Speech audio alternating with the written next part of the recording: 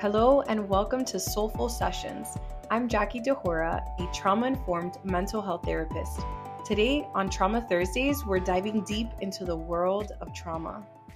Traumatic events, whether it's a sudden accident, instances of bullying, or witnessing something terrifying, it can etch deep emotional scars.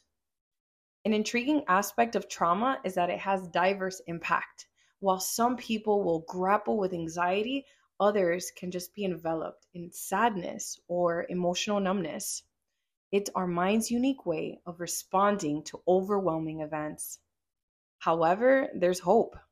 Just as a broken bone mends over time, our emotional wounds can heal. It requires time, patience, and professional support. Take Jane, for instance. A traumatic event from her youth made her hypersensitive to everyday stimuli like sudden loud noises. Now she's hypervigilant, she feels on edge.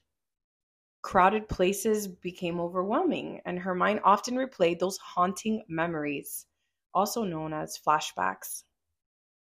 Jane's journey shows us that trauma can reshape our reactions and emotions, but with the right help, it's possible to navigate these challenges and then rediscover a sense of safety.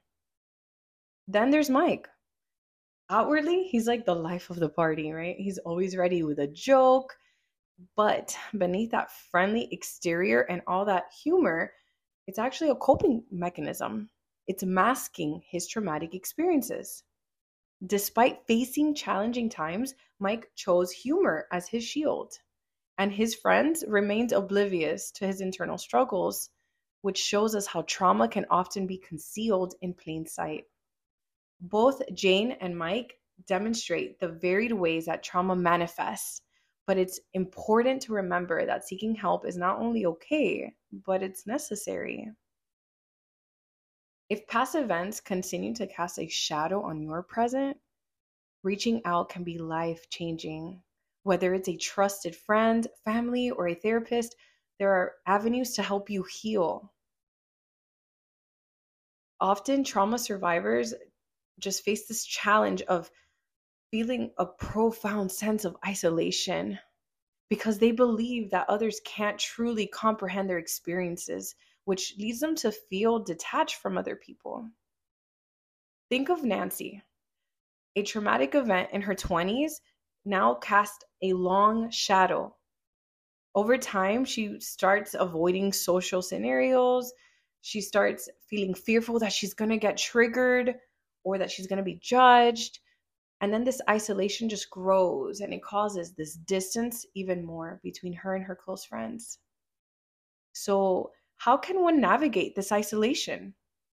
Joining support groups can be critical. Talking with others who face similar challenges can reduce those feelings of loneliness.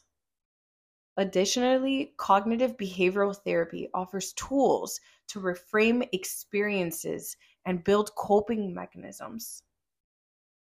Here's a fact from the American Psychological Association. Trauma survivors who engage in therapy often experience marked improvements, with many noting reduced distress and an enhanced sense of well-being. Community also plays a pivotal role.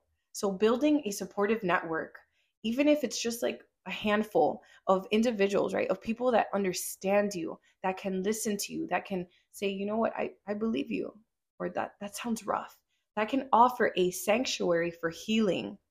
Simple gestures like them just listening to you can be so impactful. As we conclude today's session, remember, trauma might leave its mark, but it does not dictate your identity. With the right resources and support, healing is just within reach. Thank you for joining me on SoulFull Sessions. Stay resilient, seek support when needed. Until next time, stay soulful.